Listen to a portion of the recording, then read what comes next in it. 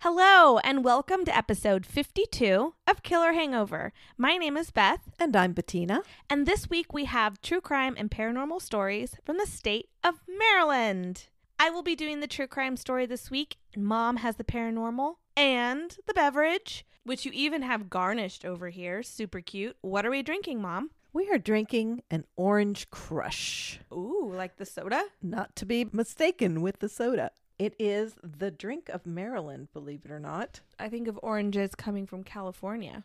Yes, well, so this drink was created in 1995 for the Ocean City's Harbor Bar and Grill. Okay. So the bartenders made this up there, and it took off like crazy, like fire. Yeah. So this is the drink for the summer and seaside escape for Marylanders. Okay.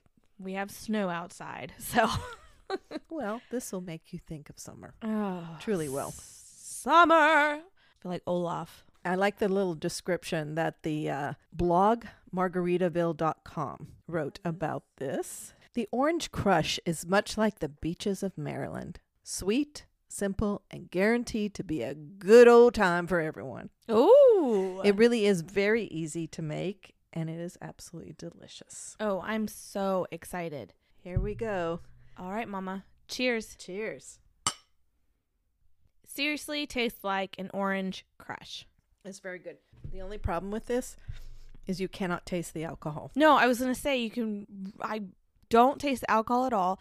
It has a good fizziness to it, like a soda would. And it's very fresh orange, like because I squeezed the orange.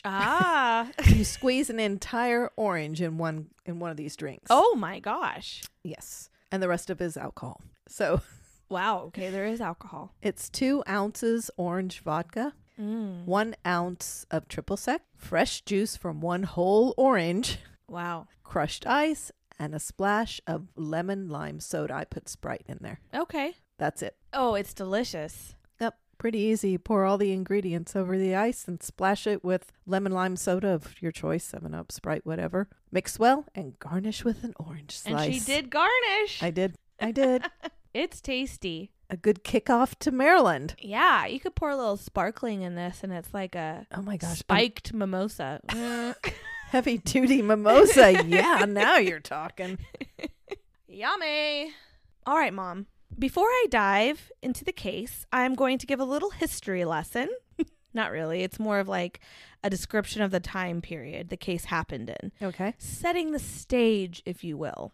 The year was 1954. The location was Baltimore, Maryland. World War II was over, but air raid drills were a normal occurrence. Really? Oh. So cities would be given, say, a 72-hour window warning that a drill was going to happen. Interesting. I didn't even know this. And when the sirens went off, the streets were to all be cleared. Everyone had to take shelter until they were given the all clear to go back on the streets. Now, this was in Baltimore. I don't know if this was all over the United States or if it was just in big cities. I'm sorry. I don't know that. But at least this is what I know of what was happening in Baltimore at the time. Dwight D. Eisenhower was president. Marilyn Monroe got married to Joe DiMaggio. Gotta throw that baseball reference in there for Alex. Of course. The Tonight Show first aired with Steve Allen as the host. And rock and roll was becoming the thing. Elvis had just started his career. Swaying his hips. Rock Around the Clock by Bill Haley and the Comets was the hit song. Interesting. Okay. So all in all, think Happy Days. Think about one of my favorite movies of all time, Grease. Poodle skirts, cigarettes, and cars. Driving around in cars, parking in cars, hanging out around cars. Oh my gosh, so my dad. Cars. Yeah, so my dad. Those that loved the cars and the Levi's and the black leather jackets were called greasers. Mm-hmm. And in this story, the teen gang that emulated this was called the Drapes. Okay. So back then, you were either a drape, like a delinquent of sorts, or a square. A goody-goody. Right. Drapes or drapettes were usually from working class families. The Unsolved Mysteries podcast claimed they were like a group of outsiders that didn't really fit in with the other kids at school, the Squares. So the Drapes acted tough, usually found in mechanics classes in school, souping up their cars and such. Right. Drapes in the 50s were known for picking fights and quote-unquote petty crimes. Now, I say that in quotes because those crimes were stealing cars, robbing stores or homes. It just doesn't sound like petty to me. No. It's kind of a big deal, but that's how it was listed, was petty crimes like stealing cars. So now some of you may recognize Drapes from the movie Crybaby. Crybaby came out in the 90s. It was a teen musical romantic comedy. It was written by John Waters. He also did Hairspray. Hairspray, I know. Crybabies, no. Crybaby starred Johnny Depp as the teen rebel in that movie. Oh, really? Mm-hmm. So John Waters grew up around the area and during the time that this case happened, and it stuck with him. It really stuck with him. Not necessarily the case itself, but the lifestyle of the Drapes, the media coverage of the story and Drapes. The girl that died was a Drape. And the way the media and even quotes from her father later on basically victim blame The girl? the girl. The victim? Oh, geez. She ran in a rough crowd, the wrong crowd. She was fast. And because of that, her death occurred.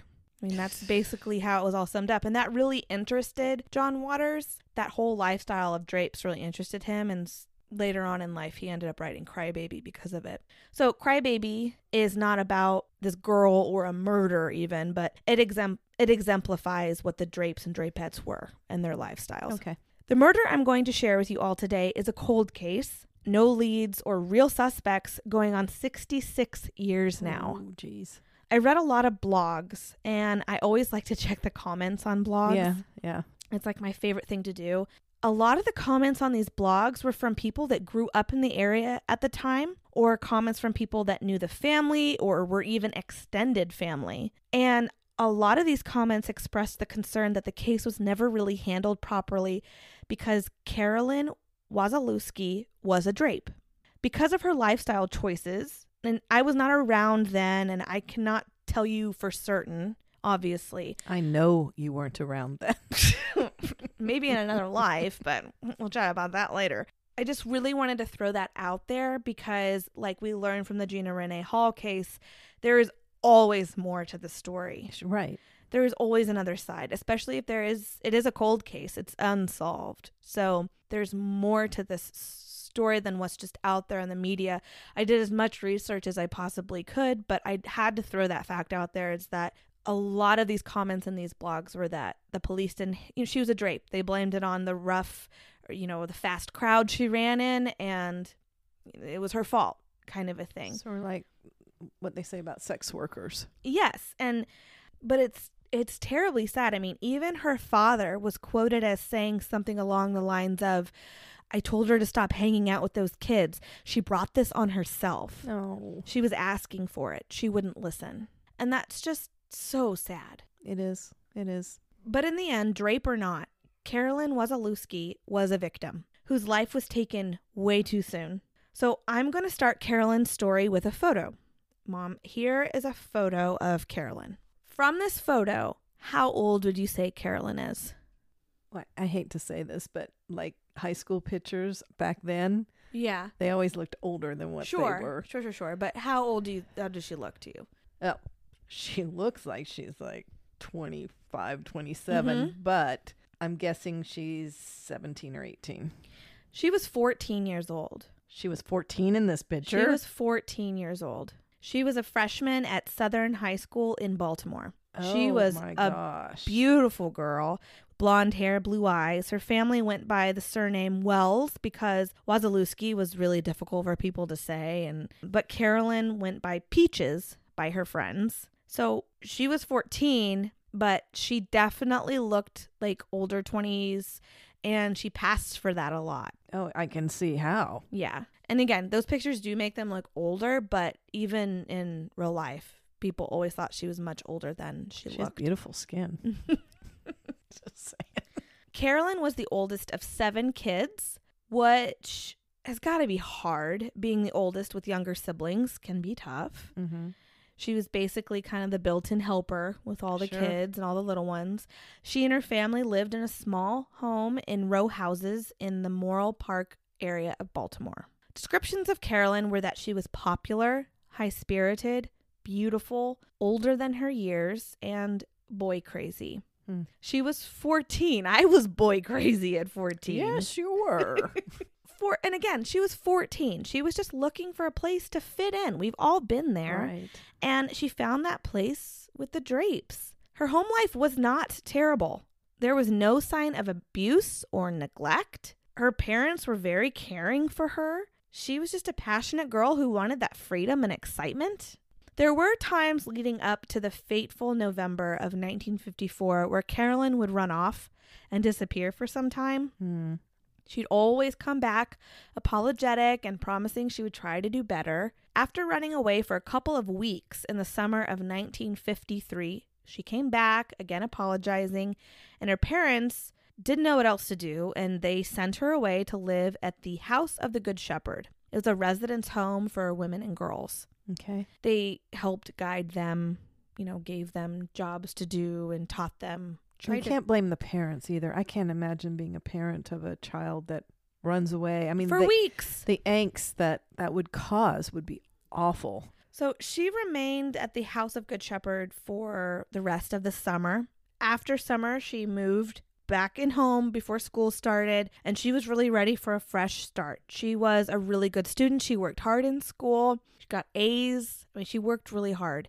And then the next summer came, and she found herself surrounded by the neighborhood kids, her old friends, the Drapes. Now, we mentioned before that she looks much older than 14, and she knew that too. And she would use that to her advantage for things. With her older looks came older men. That summer of 54, she was hanging around the neighborhood, hanging out while the Drapes fixed up and worked on their cars. I mean, she's home for the summer. There's nothing really to do. She's just hanging out. And then there's all these kids she knows hanging out in her neighborhood. I mean, what is she going to do? Right. So she's just hanging out with them. They're fixing up their cars. And that's how she met Paul, a 20-year-old. He had a bit of a reputation for stealing cars and bad boy, being fast with girls. He thought she was gorgeous, and the two started dating. It was a young romance, so it was hot and heavy for a while, and the two got into trouble for a while, and then it only lasted a couple months. Okay. And it simmered out. So now school's about to start up again. She's a girl up for excitement now. She's just been all summer stealing cars with her 20-year-old boyfriend, and now she's going back to school. Entering 9th grade? Entering the 9th grade. Oh my gosh. That just put it in perspective. Yes. She isn't quite over Paul, but she is beautiful and popular and has a few guys after her. So why not? I guess you could say she started dating, or maybe she just liked the extra attention. Sure. She started getting that extra attention from older men, like Frankie, a 30-year-old trolley driver with the Baltimore Transit. From what I understand, he bought her a meal or something. Like, he took her out once and she really wasn't interested in him, and she just kind of like ditched him for her friends that night. She just, again, maybe she just wanted the hamburger and fries, or maybe the chocolate shake. I don't know. Or the attention. Maybe she just wanted to look cool. She was in his car, and then she's just like, an older guy likes her, and but he wasn't fun. I'm not really interested in you. Right. Again, we don't know these facts, but or how she was feeling. Then there was an oil truck driver, another older man named Johnny. He would meet her at her bus stop every day after school for a while. I don't think she was terribly into this guy. I think she just met up with him and chatted. Again, he's just giving her attention. Right. She was seen a few times chatting with other older men too. One of them was a neighbor of hers, Ralph Garrett. He was 45. Oh my gosh. Married and lived down the street with his wife. The two were seen a time or two together, just chatting in the neighborhood. And again, they could just be innocently chatting. Yeah. But it was seen a few times, and she's just with those older men. Again, she could not have seen, she was 14. Maybe she didn't know. I honestly couldn't tell you. No. It just seems like this 14-year-old grew up a little too quickly. Yeah. Towards the end of fall, a girlfriend of Carolyn's convinced her to go out on a double date. Carolyn's friend was 15 and the two boys were 18 and 19. Unfortunately, on this double date, one of the boys sexually assaulted Carolyn's friend. The friend pressed charges, and on November 1st, Carolyn went to court to testify on behalf of her friend. Oh, wow. So again, a 14-year-old that's just growing up way too quickly. And being put in a position like that. Ugh. So now we're into November 1954, and Carolyn gets dressed in a black skirt with arrow decals on it, a little pink sweater, a black corduroy jacket, and curlers in her hair. She had a green scarf around the curlers and a little black scarf tied around her neck. I think of that little black scarf thing that Rizzo wore in Grease. Yes, that's what I'm thinking right now. Okay, yeah. Her parents were not too fond of what she was wearing, but she promised she'd be right back. It was a school night after all, and she had been doing well in school. You know, while she was in school, she was kept busy and kept out of all the mischief. Right, gotcha. So she promised, I will be home by 9 to school night. And she was heading out to meet her girlfriend Peggy at her family home in a nearby Washington Boulevard trailer park. And then the two of them were going to walk together to the local elementary school to register for a dance class. Carolyn left her house at 6:15 p.m. With curlers in her hair? She left with curlers in her hair with that little scarf on top. Yeah. The hours ticked by and Carolyn never came home. Oh, no. Her mother, Mary, had a terrible suspicion something was wrong. They called over to Peggy's house. Carolyn had never shown. Oh, no. Later, they find out she never made it to the elementary school either, so it's not like she went to the elementary school by herself to register for the dance class. Now, was this all the truth? She was telling the truth. They really were going to do this. We don't know. But that is something you have to wonder. Was she going out to meet a boy? Was she really going to be doing this? Was that really a plan? We don't know. Oh. Carolyn's parents drove around the city of Baltimore looking everywhere for their daughter, asking everyone they could. No one had seen her. No one knew where she was. In the middle of driving around in the middle of their search, the air raid sirens blared, meaning everyone had to get off the streets into shelter. The two parents pulled over and waited in their car for the all clear. It's eerie for me to think that if those sirens had not gone off, would Carolyn have been found? Did those sirens pull her into a dangerous situation? Oh. The following morning, November 9th, an engineer on the Pennsy Express train heading into Baltimore from Harrisburg, Pennsylvania, got word to change tracks. And just in time, too, because as they reached the Belvedere Avenue Bridge, he noticed a crowd gathering around what looked to be a body laying on the tracks. It was the body of 14-year-old Carolyn Wasielewski. Oh. Carolyn's body was found face down on the railroad tracks. Her pink sweater and bra were pulled up around her neck. One earring was missing. She wore socks, but the remainder of her clothing was missing as well. She was cut and bruised. There was a large bleeding wound from her head, which later the examiner would label the cause of death, a fractured skull.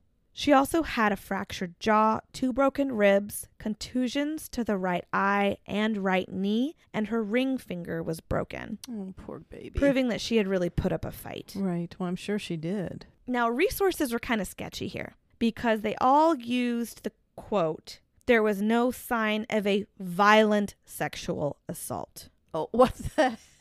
But her clothes are all missing. And Does that mean she was sexually assaulted, but just not violently? I'm not sure, but the exact words were no sign of a violent sexual assault. And I don't know why I found that so weird, but like, why couldn't they just say she was sexually assaulted? Why did they have to put in there she was not violently sexually assaulted? Isn't that just kind of odd to you? Yeah, it almost, I don't know, when you listen to it, it almost blames her for Yes, exactly. being Sexually assaulted. Yeah. So I don't know, maybe I'm looking into it too much, but everywhere I read is like she was not violently sexually assaulted. It's like big deal. She was sexually assaulted. I'm assuming she was sexually assaulted then. Her clothing is missing. Anyway. Yeah. Ugh. There was no blood on the tracks, and her hair and clothing was covered in burrs. So investigators believed that she had been drugged or brought over to the tracks. The medical examiner named the time of death to be 11 p.m. on November 8th. The last train pulled under that bridge where she was found at 10:30 p.m. Oh, So wow. it seemed that she was killed somewhere else and then brought here to the track. Right. Later, investigators would find Carolyn's blood on the railing of the Belvedere Bridge above the train tracks. So it was assumed her body was thrown off the bridge, then possibly dragged onto the tracks. Geez, that would cause contusions. Yeah. The oddest thing about the scene was found on her body in 4-inch letters written in what was believed to be lipstick. On Carolyn's thigh was the name Paul. Oh. Carolyn Wasilewski was left unidentified for over 12 hours after her body was found. Remember, she looked older than 14. Right. So when police put this out there, they said a younger woman in her 20s, like she looked older. So they really didn't put 2 and 2 together of a missing 14-year-old girl, because her parents had gone to the police saying she was missing. A missing 14-year-old girl and then this older woman that they found on the tracks. They didn't put things together until later that evening. And Carolyn's father went to identify the body, I think at like 7 or 8 p.m. that night. Mm-hmm. And he ended up collapsing at the recognition of his daughter's body. I can't even imagine. No, I can't either. I don't think I would get up for days. Once identified, the search for the perpetrator began. It was a huge search. And by the 10th of November, the story had spread all over the country. Now, I have to be me here. And I hate how this story has spread. It was spread as like a warning to girls. It wasn't spread of awareness of a death and there's a killer on the loose. It was spread as a warning to girls. Look what happens. Basically, see, if you're fast, this is what's going to happen to you. Right. I guess those were the times, but it just irks me to my core. It just makes me really mad. So many people were questioned. So many people came forward with evidence or suspicion of their own. I believe I read that over 1,500 people gave statements or were questioned. Police start to narrow names down to some of the men I mentioned before. Mm-hmm. Frankie, the trolley driver, Johnny, the oil tank driver, a man that apparently confronted and threatened Carolyn days before her death, and Paul, the ex-boyfriend. There was no concrete timeline of Carolyn's evening after she left her family home at 6:15. Neighbors did claim to have seen her speaking with her neighbor Ralph Garrett that evening near her home. But she could have just been walking by. Sure, but he could have then possibly been the last person to see her alive, maybe knew where she was heading or knew something. So police want to talk to him and know, did you see her? What you guys talk about? But they can't get a hold of him, so they start moving down their suspect list. Paul, the ex-boyfriend. I mean, his name was written on her thigh. Yeah, that's weird, though. So he had been in jail at the time of the murder, though. Yeah, someone was trying to frame him or something. Police found him at a reformatory for young men. Honestly, he had the strongest alibi of any of the suspects. He had guards on him at all times. Yeah. And they said he had been in there all week. Now, I'm just thinking about me at 14 and my boy craziness. I had my crush's name written all over my binder, done by me. Is that something that maybe girls did back then? Is she still had a crush on him? I mean, she still kind of liked him. Maybe she wrote it with lipstick on her own thigh? I don't know. Okay, this is something really stupid. I'm just going to throw this out here. Okay. Writing the name Paul on someone's thigh, if she didn't do it, okay? Mm-hmm. I don't know. This sounds really dumb, but it sounds like something a girl that would be jealous would do. Right. I mean, I know she was sexually assaulted, but was she? We don't know. Who's to say maybe she had a sexual relationship with somebody and then this ticked a girl off. Yeah. I mean, I'm going to go through the suspect list and everything, but that is a good theory. It's not something I read, but it's a cold case. We have no idea. I mean, a girl could have pushed her over the edge of that bridge. A girl could have gotten into a fight with her just as much as a male could have. So we don't know, because we don't know what happened when she closed her family home's door behind her when she left at 6:15. We don't know if she was really heading to the elementary school to sign up for dance class. We don't know if she was really going to go meet Peggy. Can I ask, did she still have her curlers in? Yes. But when her body was found, she still had her curlers in? Mm-hmm. I don't think, would she have gone to see a guy with curlers in her hair? And that's something too that I was thinking was maybe that was a thing back then, that it really wasn't a big deal to have your curlers in. But I'm assuming if she was going to go meet up on a date with somebody she liked, she wouldn't want her curlers in. No. Or have a sexual relationship. I don't Right. So that was something that I thought too, was maybe she really was just going to go sign up for dance class with her girlfriend and then come right back home. Yeah. So Paul's off the list. Paul was in jail, had guards. He had nothing to do about it. He even helped police with like, I'd heard she was seeing this guy for a little while, and I heard she was trying to make me jealous with this guy. So he helped as much as he could and gave names and pointed the police in certain direction, but came to a dead end. Johnny, the oil tank driver, was brought in and totally denied even knowing Carolyn. Liar. So they moved on. They moved on. I would keep him on the top of my list. I mean, he's still on the list, but what proof do they have? Yeah. So then Frankie, the trolley driver, he confessed to knowing her. Oh, he did. He confessed to, seeing her every once in a while, but he had an alibi, a firm alibi. Then a tip came in from a local fireman, Lieutenant Charles Morris. He reported that he witnessed something around the Belvedere Bridge around 11 p.m. the evening of the 8th. So the evening that she was killed. Around the time, okay. Mm-hmm. He saw what looked like a two-toned car with its lights off near the bridge. He grew curious and drove towards the car. The car sped off quickly. Ooh. He did try to follow it, but the car was too quick and got away. His story was backed up with the tire tracks that were left at the scene. Now, this doesn't give us the killer per se. Two-tone cars were pretty popular around that time. Does anybody on that list have a two? But right, it can start to narrow things down to Right. who they're going to question. Because again, if 1,500 people are coming forward with stuff, this can help them narrow down some of these statements. So yeah, they're looking for suspects in a two-tone vehicle. Well, Ralph Garrett owned a The neighbor. owned a two-toned car. Oh, shoot. Again, they're really popular, and they knew Ralph owned one, and they knew that he had been possibly seen talking to her that night. So again, he's not necessarily a suspect, but now they really want to talk to him. Starting to become more suspicious, right?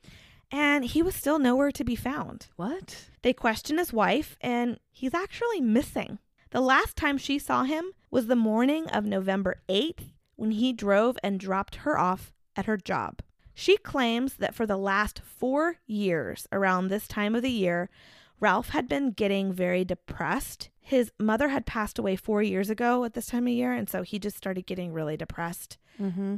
But he's missing, so now police really want him. Then in comes a call from Harry C. Gable, another neighbor of the Wazalewskis. In a vacant lot in the neighborhood, just a block and a half from the Wazalewski family home, Harry Gable found blood, and a lot of it. Oh, no. Investigators also find the matching earring that was missing, an aluminum hair curler, much like Carolyn's, and a blood-stained rock, later identified as the murder weapon. Right. There was a diagonal trail of blood from the lot to the side of the street where a car must have been parked to transport the body. Now, people being interviewed claimed that Johnny, the oil tank driver who denied knowing her at all, he drove a two-toned car apparently, he did? and he had been seen on a few occasions meeting her at that lot. spot. Oh, geez. So he was brought in again. He finally admits to knowing Carolyn, but he's married and claims to have been with his wife that night. His wife is eventually his alibi. I bet she wasn't too happy to be his alibi. Oh, my gosh. Police have no real leads and have no idea what rabbit hole to jump down. Then, on November 12th, just 3 days after Carolyn's body was found, police start getting calls for another body. Right across the street from the crime scene where Carolyn had been killed. This was the body of Ralph Garrett. He had hung himself by his own belt. Again, right across the street from where Carolyn had been killed. So, okay, this has got to be the guy, right? Like, they question his wife to see if... He just did it. Okay. They questioned his wife to see if Carolyn and him had ever had a relationship or if they talked regularly or what. She didn't know of anything. She blamed his suicide on his depression over his mother's death years prior. But now they needed to find his car. They put out a call for his plates, and eventually they actually find it a few towns over. It had been abandoned and impounded 2 days earlier at the Ferndale police station about 15 miles away. Police check inside the car, no blood. They even compare the tire marks left at the scene to his car, no match. The man had a good reputation. The car was clean. Police had to move on to the other suspects. That makes sense. More interviews are had. Teenagers are running into the police station with statements that men on the street threatened them, telling them that they were next. The Wazalewski family gets prank calls from people threatening them. Oh, jeez. They even had this caller calling, like asking for Carolyn on a regular basis. Oh, no. Hi, is Carolyn home? Oh. And that's sick. Yeah, very. Many teenagers came forward with claims of being confronted. Weeks go by. There are a few leads, like blood-covered clothing being found in a trash can near where Carolyn's body was found. But none of the clothes were those of Carolyn's, and the blood didn't end up matching. 5 months later, 2 burglars were caught and pulled over in a 2-toned car. The car interior was covered in blood. Huh? Later, it was found to be deer blood from a day of hunting. Okay. There was even a psychic that wanted $2,000 for evidence he saw in a vision. Okay. Now, just make note. If a psychic asks for money for something that they've seen in a vision to solve a case, Yeah. I'd say that's a red flag, but that's just my opinion.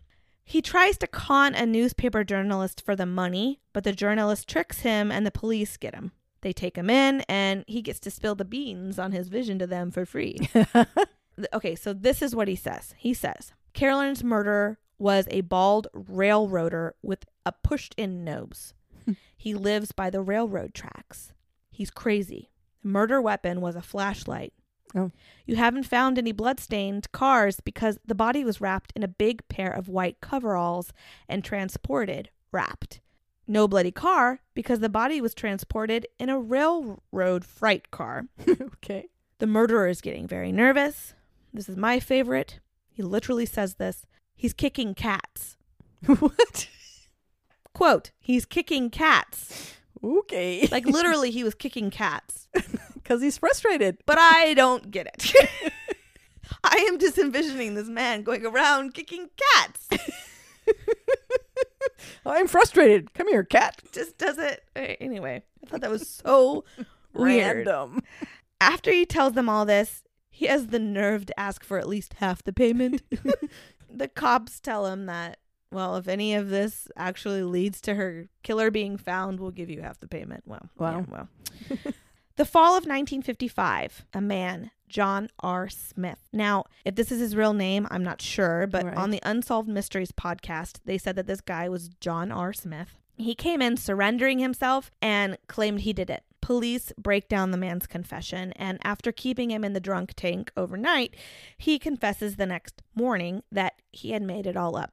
His wife apparently thought he was worthless, and he wanted to prove that he was not worthless and that he was a part of something.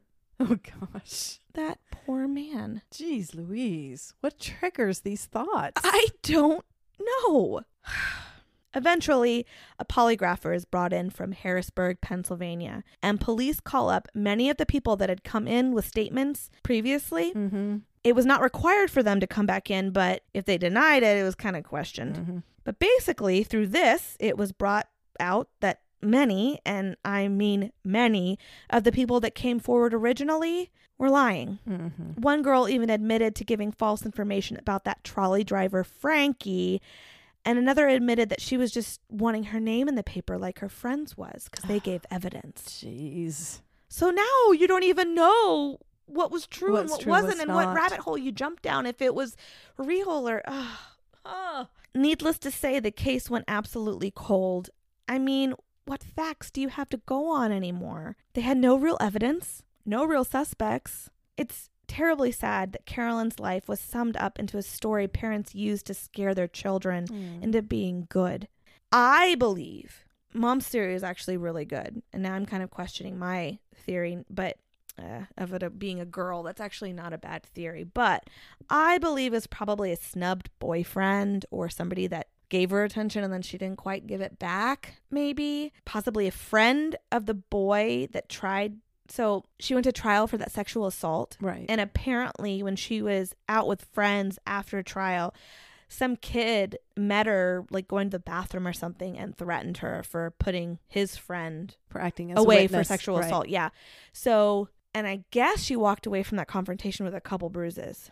Oh, jeez. So it could be that it had something to do with that trial. Maybe they were pushing her around a little too much and then something happened. Surely the police looked into that, though, Yeah, too. they did. But again, that just all ended up Nothing. cold, nowhere. Jeez. Well, and then you have kids, I repeat, kids that are getting in trouble for petty crimes of stealing cars and robbing homes and stores and such.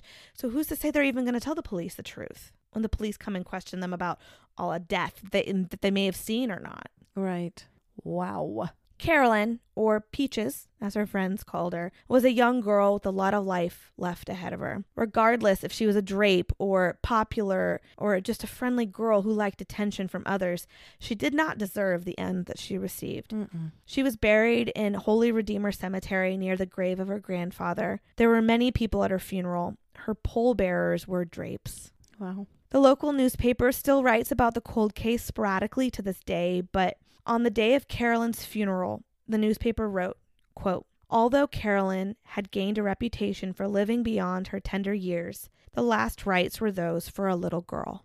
Mm. Unquote. Because that's what she was, a little girl. Rest in peace, Carolyn. You always make me cry on these things. I'm sorry. A true crime story is never happy, Mom. No, Sorry. but gosh, I should be better at this by now. I'm always bawling. God. Gee. Well, this just proves we're not hard-shelled people. We're just big old softies. We're not hardcore. Nope. No, we are not hardcore. But let's lighten things up a bit, Mom. Share your story, please. All right. I'm so excited about this because it is very different. Of course, when I looked for paranormal in Maryland, I came up with the usual bridges.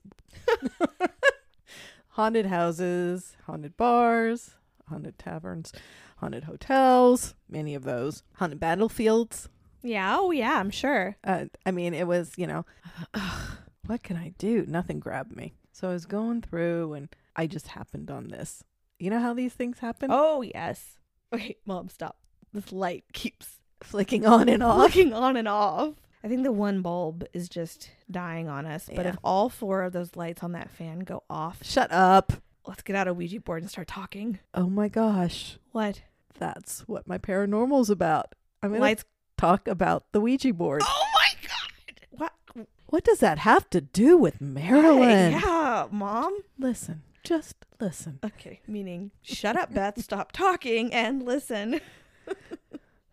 So I'm going to kind of give you the history of the Ouija board. Do you know anything about it? No, Except I just that you've know used it? I use them and you don't. It's often called a spirit or talking board. Mm-hmm. It's a flat board marked with the letters of the alphabet, the numbers 0 to 9, the words yes and no, sometimes hello and goodbye, along with symbols and graphics. Okay, you're calling to mind. Cool. The movable part of it, the planchet, French for little plank, is a small heart-shaped piece of wood or plastic with a hole in the middle or a pointer. I just got the chills. 2 or more people sit around the board and lightly place their fingernails lightly place their fingertips on the planchet. A question is asked, and the planchet moves around the board, supposedly on its own. Mm-hmm. Oh, Stopping all the it lights just turned back on. on its own. Oh my gosh. Stopping at letters to answer the question asked. Okay? Okay. The idea of talking to spirits of the deceased using the Ouija board came about during the spiritualism movement during the late 1840s. Oh, yes. The popularity of this movement in the U.S. is often attributed to the Fox Sisters of New York. Now, do you remember the Fox Sisters? I talked about them. You did? You talked about the Eddy brothers. I talked about them when I talked about the Eddy brothers in Vermont, and that was episode 29. Oh, yeah. I know about the Fox sisters, though. But I mentioned them because they started the spiritualism movement with the rapping. Yes. Oh, yes. So by the 19th But people century, just think they were like popping their feet. yeah, but they flocked to them I know. by the hundreds. Because they were a totally new thing. By Anyway, the sorry. 19th century, spiritualism was very popular. Supposedly, millions were involved in the movement all through the United States, The world, I'm sure. which is the time, if if you think about it, that Sarah Winchester was very much involved in seances. Yes. So she was caught up in that same movement. Oh, absolutely. Mediums were the result of spiritualism. They claimed that the dead could talk to the living through them. They used a number of things to convince people that they were indeed talking to the deceased. Now remember, this is the beginning of mediums, okay? Right. One was the table turning. Mm. I'd never heard of this, have you? Does the table like turn around? Flip over? Well, that's a trick. A parlor trick. Since I'd never heard of it, I looked it up. Well, thank you for doing so. Because we could sit here with ideas all day otherwise. Participants in a seance would sit around a table, place their hands on it, and the alphabet would slowly be spoken, and the table would tilt at the appropriate letter, spelling out words. That would take forever. All right, guys. A, B, C, No. D. A, Oh, D. B. Oh, my gosh. What if they're like talking to me? It'd be the longest name. And not only names, they're writing Feeling like- sentences. Oh, my gosh. This wasn't popular for very long. No. Because after the initial novelty wore off, the participants would become Yeah, 'cause very they don't want to sit in a seance for bored. 6 hours. I mean, can you imagine how No. long that would take just to Jeez. have a sentence spelled out? Well, you know what? These people are probably really smart because they're like, well, it's $10 an hour. And then, Oh, by the way, you owe me These $100. spirits took like years to spell out whatever they're spelling.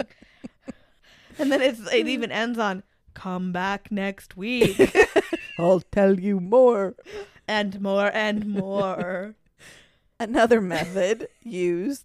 Oh, the light went off. This is not. Sorry. Another method used the planchets with 2 wheels at one end and a pencil at the other. Remember, this is before the Ouija board. Okay, in this method, only the medium would place his or her hands on the planchet, and when a question was asked, the answer would be written out by the spirit, because remember, there's a pencil at one end, Ah, okay. who was believed to be moving it. Okay, this method didn't stick around for long either, as it was Well, 'cause often. how do you prove that that's... Well, it was often very difficult to read the message if you could read it at all. I mean, can you imagine writing with this pencil as you're pushing the other end around? No, that's weird. No. It's like the etch Who sketch. came up with that one? They It's were like the not... etch sketch thing, but Etch a even sketch, weirder. yeah. In 1816, the press released an article about a, quote, talking board being used by spiritualists in Ohio. Oh. One of the many who read the article was Charles Kinnard of Baltimore, Maryland.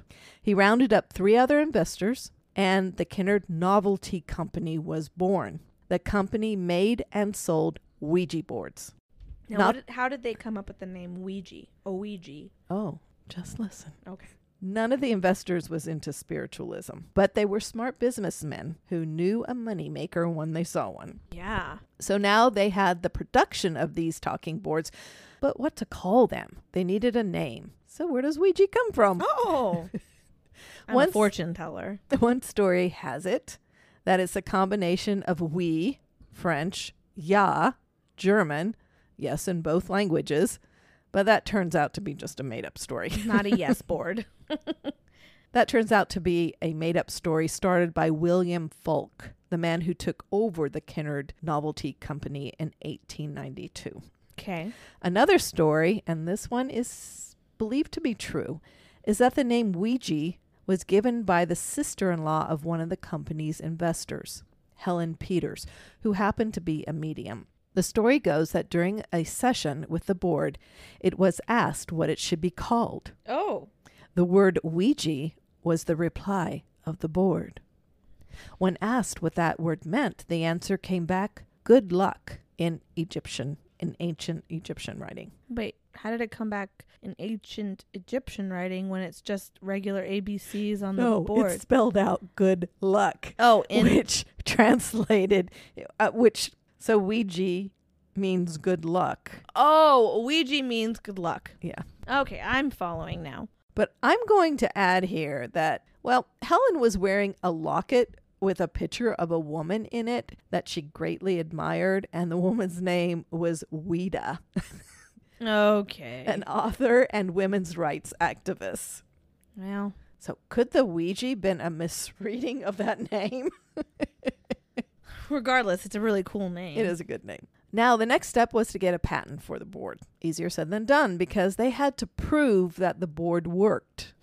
So, on February 10th, 1891, Bond and Peters, two of the four investors, brought the board to the patent office in Washington, D.C. The chief patent officer asked for a demonstration, Oh my gosh, this is great. telling the two investors that if the board could spell his name, which he thought to be unknown to them because they were from Baltimore, he lived in D.C., he would allow the patent application to proceed. The three sat down with the board between them, and the planchet spelled out the officer's name. The very bewildered patent officer awarded Bond a patent for his new, quote, toy or game. Gosh. Now, it's not quite clear if it was the spirits of the board or if Bond, a patent attorney, happened to know the man's name. Yeah, I mean, I don't see how they knew they had a meeting with somebody, how they wouldn't get the guy's name. I don't know. Well, they didn't know who they were going to meet with, maybe. I don't know.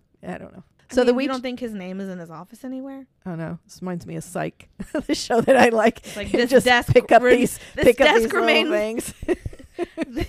This desk, it has like his desk name. What am I trying to say? It has his name on his desk because it's like Somewhere. this desk belongs to Ronald, and they're like, oh, okay, that joke fell hard. The Ouija board became a huge success. By 1892, the Kennard Novelty Company went from one factory in Baltimore to two in Baltimore, two in New York, two in Chicago, and one in London. Now remember, the only thing they made was Ouija boards. Holy cow. In 1893, William Fuld was running the company, and in 1898, he licensed the exclusive rights to make the Ouija board. Wow. Unfortunately, in 1927, Fuld died after a freak fall from the roof of his new factory, a factory that the Ouija board supposedly told him to build. Oh. The Ouija board is popular even today, 130 years later. The board was marketed as an oracle and as family fun. That's so weird. It seems that the board is very popular in uncertain times when people look to answers. For example, the buying of the Ouija board surged in the 1910s and 1920s with the losses due to World War I and the crazy years of Prohibition. Do you think when everybody was in quarantine that the Oh that it gosh, surged? I wonder. That would be, I should have looked at that. The board was such a normal household game that in May 1920, the cover of the Saturday Evening Post had an illustration of a man and woman with a Ouija board between them. The illustrator, Norman Rockwell. Oh, shoot, I was like, that guy. Yeah, that guy. Yeah, that guy. I got it. So that's how nonchalant is, like Monopoly. Actually, I know. So what's the problem, Mom? We should do a Ouija board. It's super common. during the Great Depression, new factories had to be opened to meet the demands for the board. Oh, jeez. For example, It's just a board. How much work goes into that? in 1944, a single New York department store sold 50,000 of the boards in a 5-month period. Like before Christmas, though? Who cares? That's Well, still I like mean, if it's crazy. Christmas, that's still crazy, though. You're right. In 1966, Parker Brothers bought the game from the Fuld Company, and a year later, during Vietnam, the Summer of Love, and race riots, the company sold 2 million boards. Wow. Except for a few cases of bizarre murders that I read about, supposedly Ouija board inspired, it was a popular, harmless game. But people would be like, okay, for example, I think it was a woman who killed her husband and buried him in the backyard and said the Ouija board told her to do it.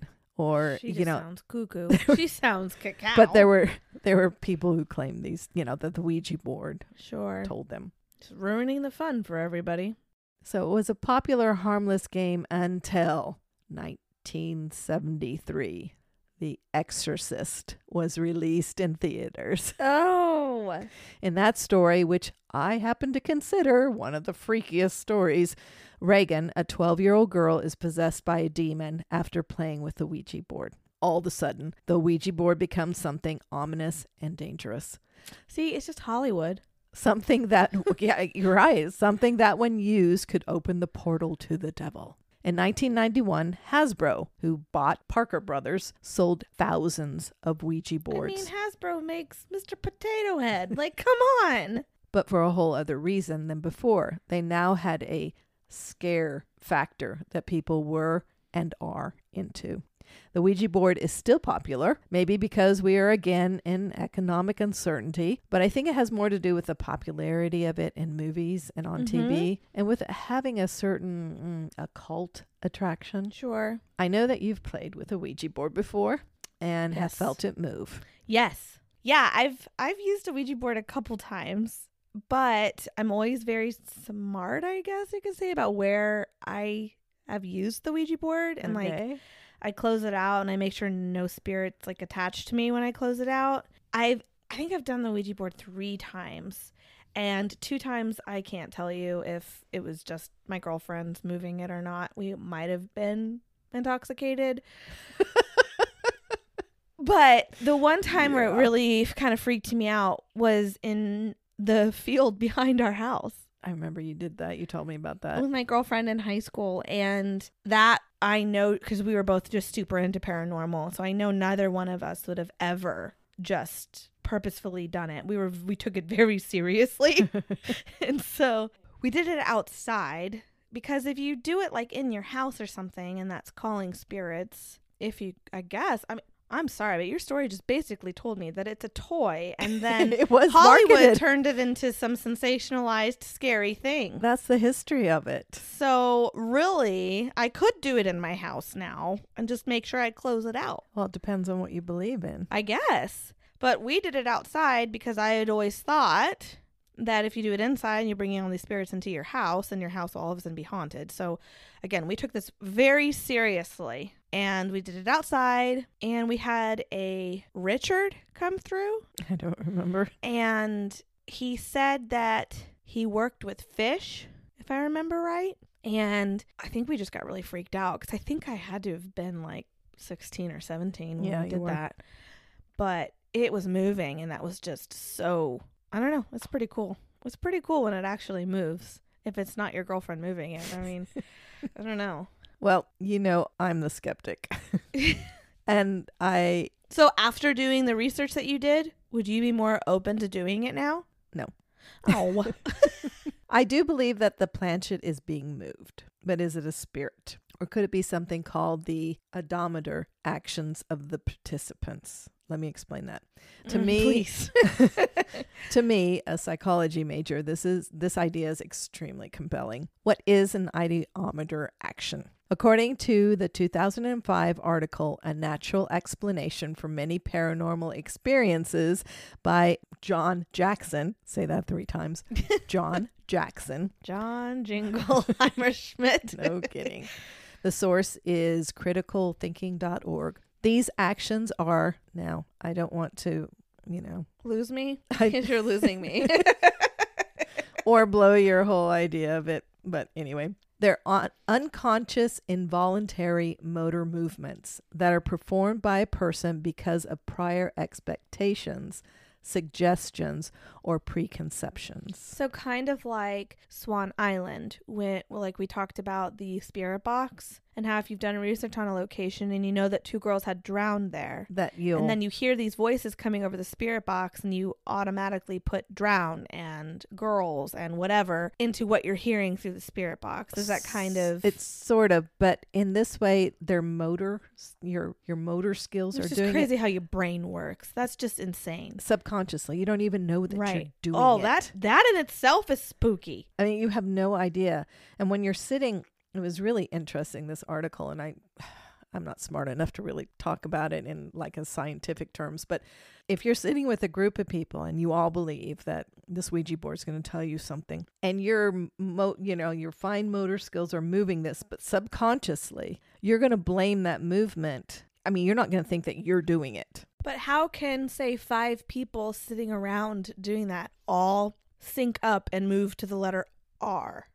Maybe one person is doing it at that time. I have no idea how this works, but subconsciously it's a fine motor skill. It's just weird. Anyway, it's an idea. I'm distracted by the sticker on the back of your iPad that I got you so for cool. Christmas. Aaron, Ghost Adventures. I wanted to say that. I was like, whoa, bro.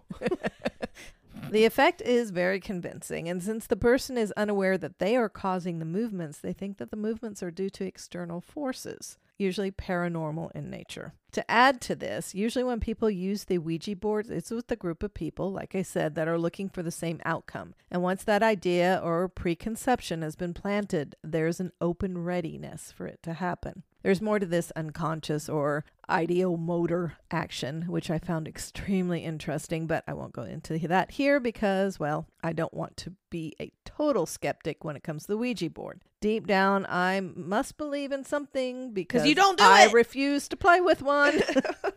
As much as I believe in the unconscious movement as moving the planchette, I also believe that it could open you up to something that I have no intention of messing with. I did see The Exorcist when it came out. I also read the book. So there's that preconception that's already been planted in my brain. A little history on the Ouija board. Wow. Now you know how it ties to Maryland. Yeah, but I also now am not anywhere near afraid of it. Uh-oh. Maybe that's something we do for our Patreon. I'm not doing it. Why? I'm not going to do it. No. Why not? I'm not messing with it. All right, so I'll go sit outside all by myself. Yeah. And if the thing moves, I think it says 2 or more people have to be playing with it. Yeah. So. That's what the board game says. The board game. The family fun. Oh my gosh. Well, maybe. Come on, kids. Let's play with the Ouija board. Oh my gosh. That would so be me. We're stuck in quarantine. Let's go sit on the patio. I have a new game for us to play. The Ouija board. They've sold millions. Oh my gosh. I would be curious to see if it spiked over quarantine. That'd be interesting. I'll have to look into that and see. Well, that was interesting, Mom. Thank you. You're welcome. I know it was a bit historical, but I wanted to get away from the ghosts and stuff for a little while. And you kind of let us forget about poor Carolyn for a little while, too. I did. Thanks for that. Alrighty, friends. Well, we are actually going to be taking our first week off next week. Yes, we are. Mom has another surgery. Yeah, a pretty big one, but I have been very blessed with a great team of doctors and a fantastic plastic surgeon. You know who you are. I'll call you out, Doc. Thank you. Big shout out to you. Yeah, so it'll all be great. One step closer to being finished. To a full recovery from this yucky cancer stuff. Yep. But kind of what makes it really fun when we come back is that we'll be back on February 1st. And those that have been with us since the beginning know that that is our 1-year anniversary. It will be, exactly. Our very first podcast launched on February 1st of the yucky year of 2020. So there were some good things that happened from that year. So it'll be our 1-year anniversary, February 1st. We'll be back, ready to go. For another great year. Unfortunately, also because of the surgery, I don't know if we're going to have enough time to get together to do the February listeners episode. But keep sending your stories in. That just means March's listeners episode will be a little longer. Hopefully. Yeah, keep sending those stories. We've received a few, but we can always get more. And you do not want to just hear me rambling on another episode. No, we don't. Mom hears that on a regular occurrence. And I know my birthday was a while ago, but thank you so much, everybody, for all the happy birthday wishes. Mom's looking at me. Oh, yeah, the normal spiel. You can send us your stories to killerhangoverpodcast@gmail.com. If you guys have time, we would love, love, love for you guys to leave us a review.